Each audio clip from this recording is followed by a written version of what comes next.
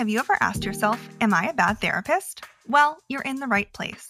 I'm Allie Joy, licensed professional counselor and registered art therapist. And I'm Catherine Esquer, a clinical psychologist, and this is Am I a Bad Therapist? Join us each week for stories from behind the closed therapy door. You'll hear experiences that made us ask, am I a bad therapist? Including bloopers, jaw droppers, and other difficult moments that normalize the unique struggles of modern-day therapists. This is a space with no experts, no gurus, and no hierarchies, just humans sitting in similar chairs. And while we're not the gatekeepers for good and bad therapy, because we're bad therapists too, we are here to shine a light on the difficult decisions therapists face on a daily basis and normalize that mysterious gray area of clinical practice that no one wants to talk about. Our mission on Am I a Bad Therapist is to normalize and humanize our existence as therapists. You can help us spread this message by subscribing and leaving us a review wherever you are right now, whether that's YouTube, Apple Podcasts, Spotify, Stitcher, you know the drill. You can also help us by sharing Am I a Bad Therapist with your network, whether it's on social media, your stories, or just between colleagues. Every listener helps us make a difference in this field, and we'll always reshare if you tag us. If you're listening to the podcast, make sure to check out our pretty faces on our YouTube channel. And if you're watching us on YouTube, make sure to head over to our podcast and leave a review. You can find all of our links in the notes below. We pick a few lucky 5-star reviewers to shout out and invite for a 15-minute consultation with the both of us to talk about anything on your mind. From clinical work to podcasting, we're game. Just make sure to leave us your name and location in the review. Look, Bumble knows you're exhausted by dating. All the, must not take yourself too seriously, and 6'1" since that matters, and what do I even say other than, hey? Well, that's why they're introducing an all-new Bumble, with exciting features to make compatibility easier, starting the chat better, and dating safer. They've changed, so you don't have to. Download the new Bumble now. So, Catherine, with the work that we do, we have to talk about diagnosing a lot, right? But it can be very challenging at times. Would you agree? Oh, absolutely. And diagnoses are absolutely not everything in the therapy room. But a lot of times we have to work with them for insurance purposes, for research purposes, for treatment planning. Like, diagnoses are part of what we do. And sometimes, we have clients who don't agree with what we come up with as a diagnosis. Yes, we're going to hear from Hannah, who is going to share her story about how she was trying to work with a client, but their parent did not agree with her diagnosis. It led to some verbal things being said to her, and ultimately we'll find out what happened, but it did not end well. Not at all. So just a friendly reminder that this episode is for entertainment purposes. It's not a substitution for clinical consultation, ethical guidance, or therapy itself. All right. Well, this is episode number 17 of Am I a Bad Therapist? Let's get into it.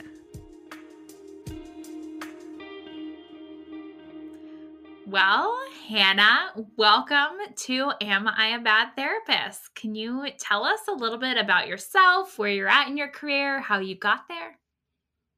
Thanks for having me. My name's Hannah Delano. I'm a licensed professional counselor in Northern Virginia. Actually just finished my license in May, or had it issued. So I finished grad school in 2017, so it's kind of a long journey. We're a military family, so that just makes everything a little harder. But I've worked in pretty much most settings I could think of. I've worked at a college counseling center, a psychiatric hospital, private practice, in-home work, at a school. And now I'm just doing outpatient therapy at my practice. I've kind of been all over the map. You've had quite the diverse experience. Before we get into your story, I need to know, did you have a favorite setting? You chose outpatient now. Was that a choice by necessity, or is this what you've been hoping for? Did you have a favorite before that?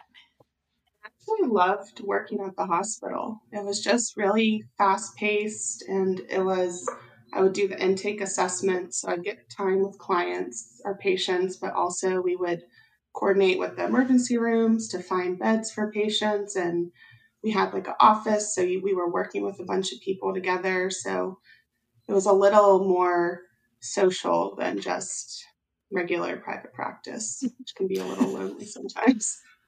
It I can get you. definitely be lonely sometimes. Oh my gosh, I feel that a lot.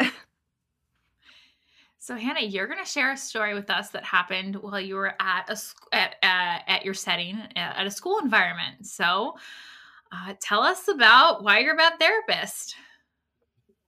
Think about that every day.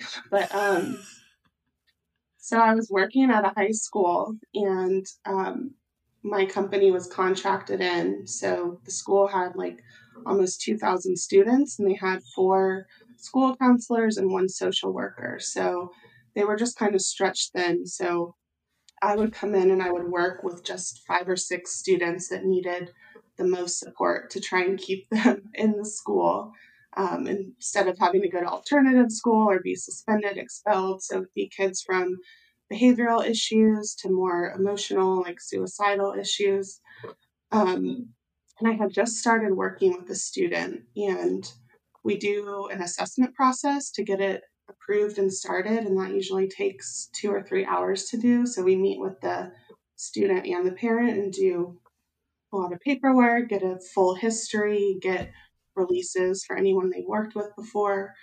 And because it's an insurance funded program, we have to provide a diagnosis at the end.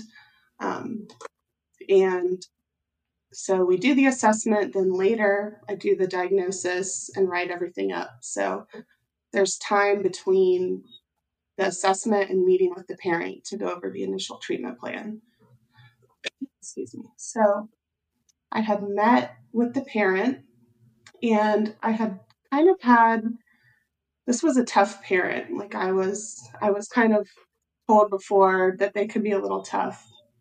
And the assessment process, they had a lot of questions, very thorough. They seemed a little unsure about everything.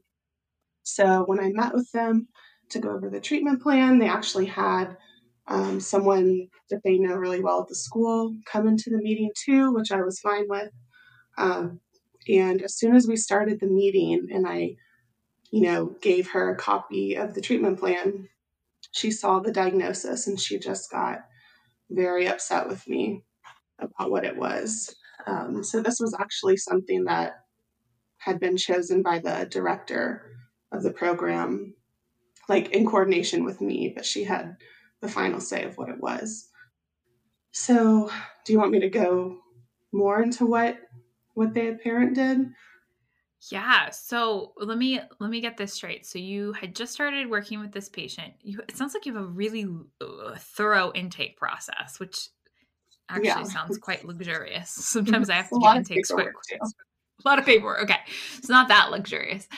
And you consulted with the director, forgive me if I'm using the wrong title, but the center director, and came up with a appropriate diagnosis. You share this Mhm. with the patient's mother, and another school person who was there. And the mother is upset about the diagnosis. Yes, she was very upset. She started like raising her voice at me, saying that I was unprofessional, that why is this diagnosis on paper before it had been gone over with her. And I tried to explain that this was the initial treatment plan and the purpose of the meeting was to go over it to have her sign it. So nothing was like approved by her yet. But she just kind of escalated, and I'm a people pleaser. I don't like conflict. So I was like behind my desk wanting to cry. She called me unprofessional, said that therapists can't diagnose.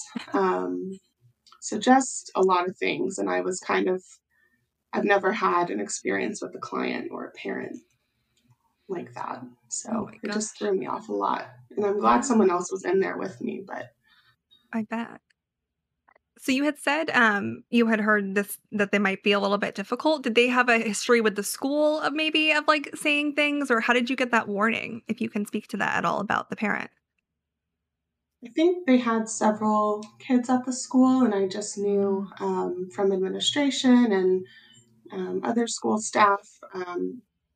Like the parent had a history of coming up there often, being unhappy with things often. She was just very unsure of the whole program from the beginning. So I had heard of other interactions like that. So I knew it wasn't just me, but I definitely wasn't expecting that level Right. of Yeah, I was going to reaction. say, even with the warning, I'm sure your brain didn't think, it didn't create that scenario in your head per se. So Yeah. what was running through your mind? I know you said you kind of felt like you wanted to cry. What else was going through your head at that moment when she was questioning not only your diagnosis, but your clinical capabilities? What were you thinking? Yeah.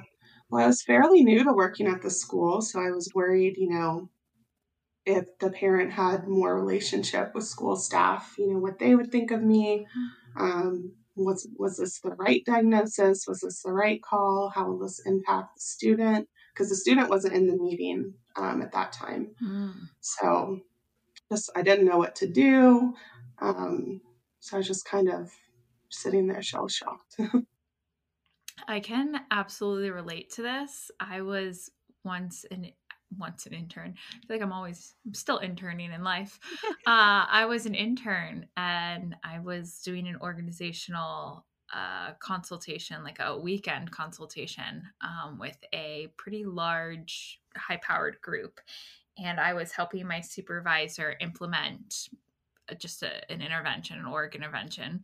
And as soon this board of directors, all older men, I'm like still in graduate school in my early 20s, young female, and they waited till my supervisor, who was about their age, left, and they just ripped me apart. They like went after like the efficacy, the strategy, everything. And I just remember I when you're telling the story, I have not thought about that moment in so long. And when you're telling me like sitting behind your desk, like standing behind your desk wanting to cry while they tear you apart, like that feeling of just inadequacy and like, but I'm the one supposed to be steering the ship here is absolutely so intimidating and unsettling. And so I think I can relate to what you went through, maybe not exactly, but let's pause here for a quick ad break. Are you looking to incorporate more creativity into your clinical practice but don't know where to start?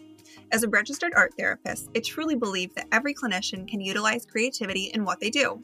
I absolutely love offering consultation and supervision to share with clinicians how to ethically incorporate therapeutic art making into their clinical practice. I focus on easy and simple interventions with very little prep work for you and your clients. Visit www.cccs.care to learn more. By the way, the number one support for those of us asking ourselves, am I a bad therapist? Are clinical consultation groups. If you don't have one yet, join us on the Teletherapist Network for unlimited peer consultation groups, including a lot of different specialty groups like clinicians of color, LGBTQ+, couples counseling, EMDR, and of course, Creativity in the Clinical Room hosted by me, Allie. Plus masterclasses, media leads, and everything else you need for an ethical, modern clinical practice. Join us at teletherapistnetwork.com. And now back to the show.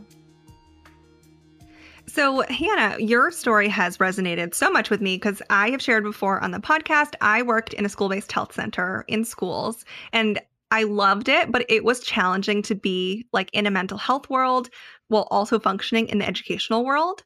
So I'm curious, do you think that this parent had some concern about the diagnosis somehow being on the educational record? Like, do you think that played a piece into what was going on? Like thinking that it wasn't separate or things like that? I think that was a big part of it because the student had an IEP. So I don't think the parent fully understood that our program was fully separate from the school because it was an insurance funded program. It had nothing to do with the school. So all the confidentiality would apply there. Some records were shared with the social worker, but I think there was some concern there about maybe the school finding out.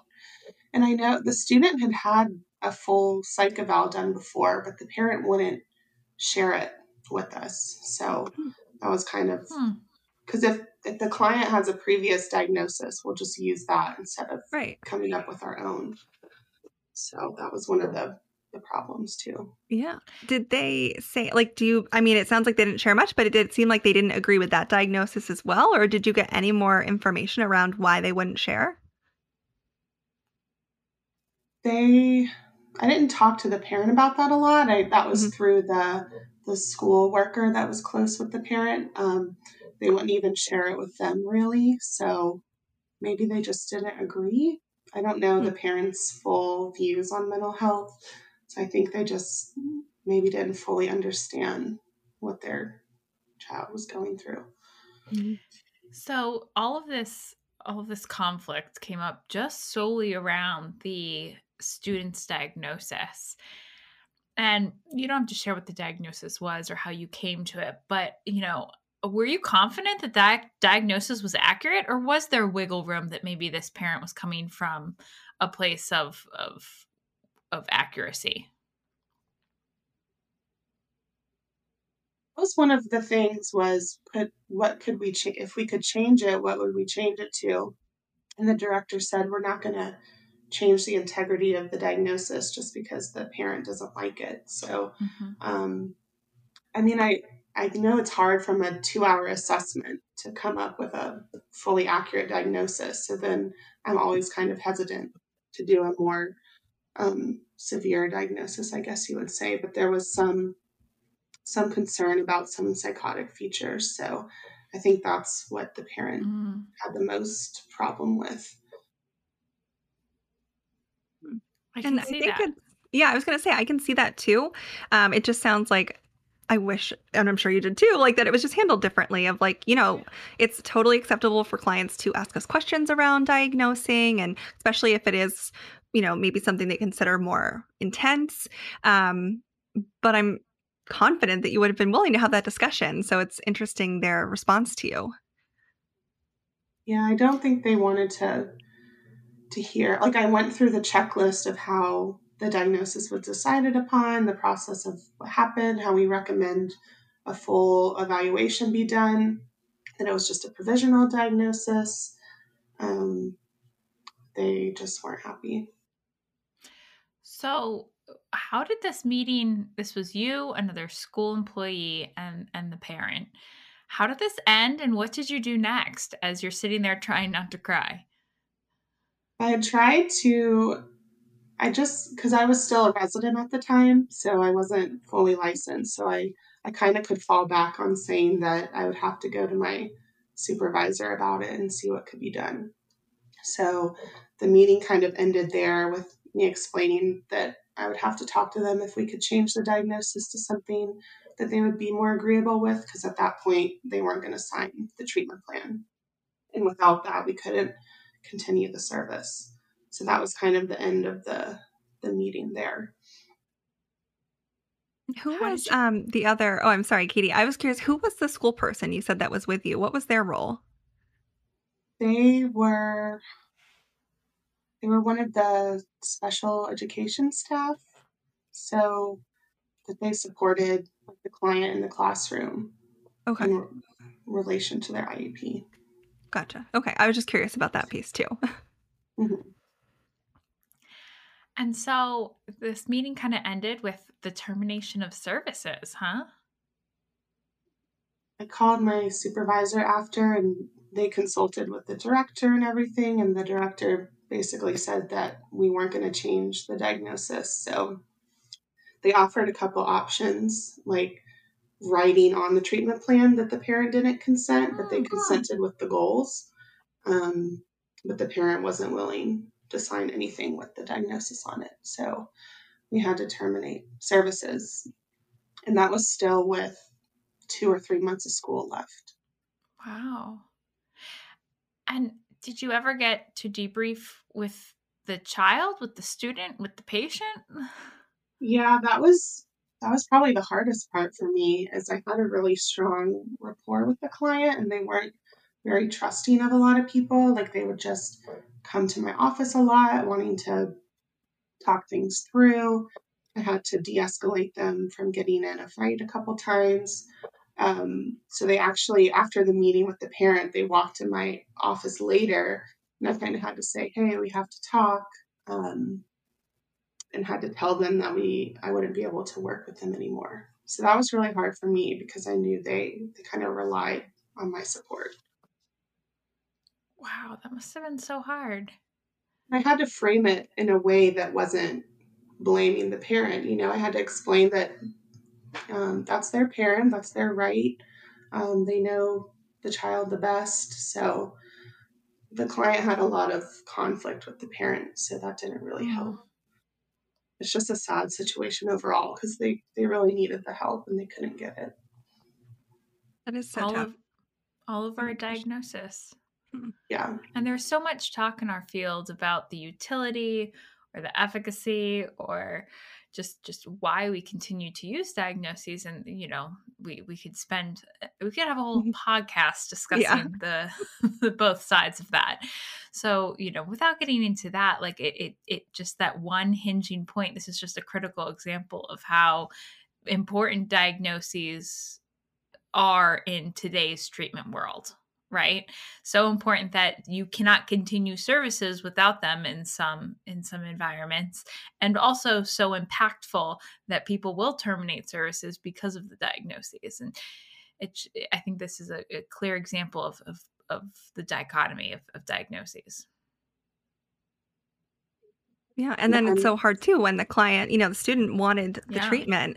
And that's like in Connecticut, we do have this provision where like I think it's over 16, a child, Mhm. the student, like a client can consent and they can get access to 6 services, like sessions without parental consent, and then it can be renewed and refreshed. But it feels really yucky to me. Like it's very difficult to go down that route or like to think about it.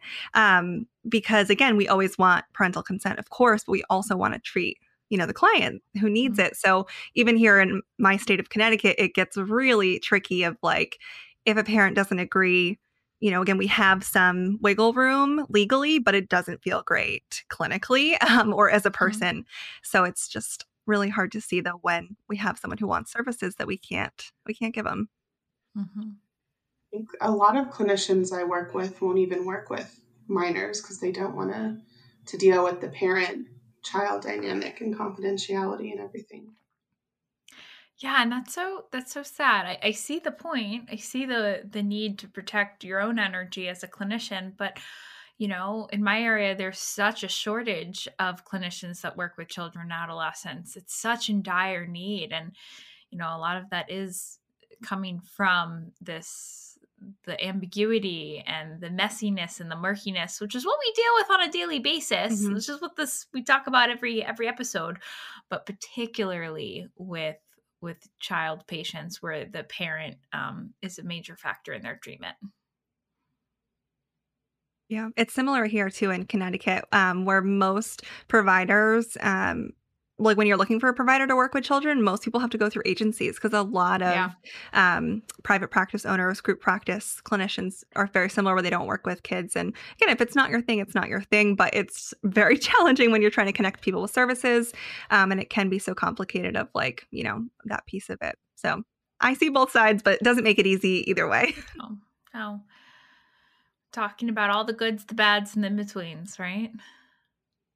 So, So, Hannah, well, I'm sure we were about to ask the same question, Catherine. Hannah, what would you say to another clinician who was going through something like this? What advice would you give? Like, what did you kind of see in hindsight? What would you say? I would say to definitely consult with your supervisor and kind of process, knowing that you have the clinical skills and you have the training, even if a parent is questioning it, that you're the professional in the situation. Then I had to take some time after that to kind of like I cried in my car on the way home, but I called a couple people and I felt better after that. Um, and just I knew the parent was coming from the place of mhm. love for their child and concern for their child. So I try not to take it personally from the parent. That's a beautiful statement. Try not to. It's so hard not to. It's Mhm. almost impossible not to, but absolutely. It was different perspectives. both of you were concerned and wanted to help the client. Beautifully put. And have you encountered any situations like this since then, where a patient or a patient's guardian has really conflicted with you? I was trying to just think of that a minute ago. I haven't had a situation that severe where I was that it was almost aggressive in a way, that I was concerned. Working in the hospital, we would have patients come in involuntary. So if they were an adult, family members would be trying to call to see if they were there and we couldn't tell them, or parents would be very unhappy that the child was committed and we didn't have any say in that process. That was through the court. So I've definitely dealt with people being unhappy, but never to that degree. That level. Do you think you'd do anything differently next time? Because there will be a next time. That's a good question. I think I would try to hold my ground and try and be more confident. I was still a resident at that time, so imposter syndrome's real, and even with my license, I still feel it. Try and just stick to your clinical guns, I guess you would say, and just try and I tried to be as calm as I could. I'm pretty calm personality, so I didn't react to the parent. That's the part I have the most trouble. I'm a very reactive person, so I can relate to that. My struggle is to stay calm. I can stick to my guns, but I can't stay calm. It seems like you're the vice versa. I think it's important to pay attention to the other end of the spectrum, where I like to avoid conflict. So just kind of keeping in mind, am I making this choice because I don't want conflict, or is this the best choice to make? Oh, that's a really good point. I like that. That's a good self-awareness there to make sure it's not our stuff coming into the room. Awesome. Well, Hannah, if anyone does want to connect with you outside of the podcast, how can they find you? I have a Psychology Today page, and I'm a member of the Teletherapist Network. I haven't dove into the world of professional social media yet, so I don't have an Instagram or anything like that, but they can also ask me for my email too. Perfect. Well, thank you so much for sharing your story today. It was so great to hear, again, your just self-awareness, how you handled this, and a story I'm sure many of our listeners can relate to. Yeah, thanks for having me. And that's it. The OG Bad Therapists, Allie and Catherine, are signing off for the week. Make sure to subscribe and leave us a review. We pick a few lucky 5-star reviewers to shout out and invite for a 15-minute consultation with the both of us to talk about anything on your mind. From clinical work to podcasting, we're game. Just make sure to leave us your name and location in the review. And are you a bad therapist and want to join us on the show? Go to abadtherapist.com and tell us your story. Our podcast is produced and edited by my amazing husband, Austin Joy. He also created the music for our intro and outro. You can find this song, along with many others, on any music platform under the artist Air for Effect. And if you're a bad therapist starting your own podcast, contact Austin for his full suite of podcast and sound production services. You can find him on Instagram @Air4Effect. And don't forget, we're all bad therapists.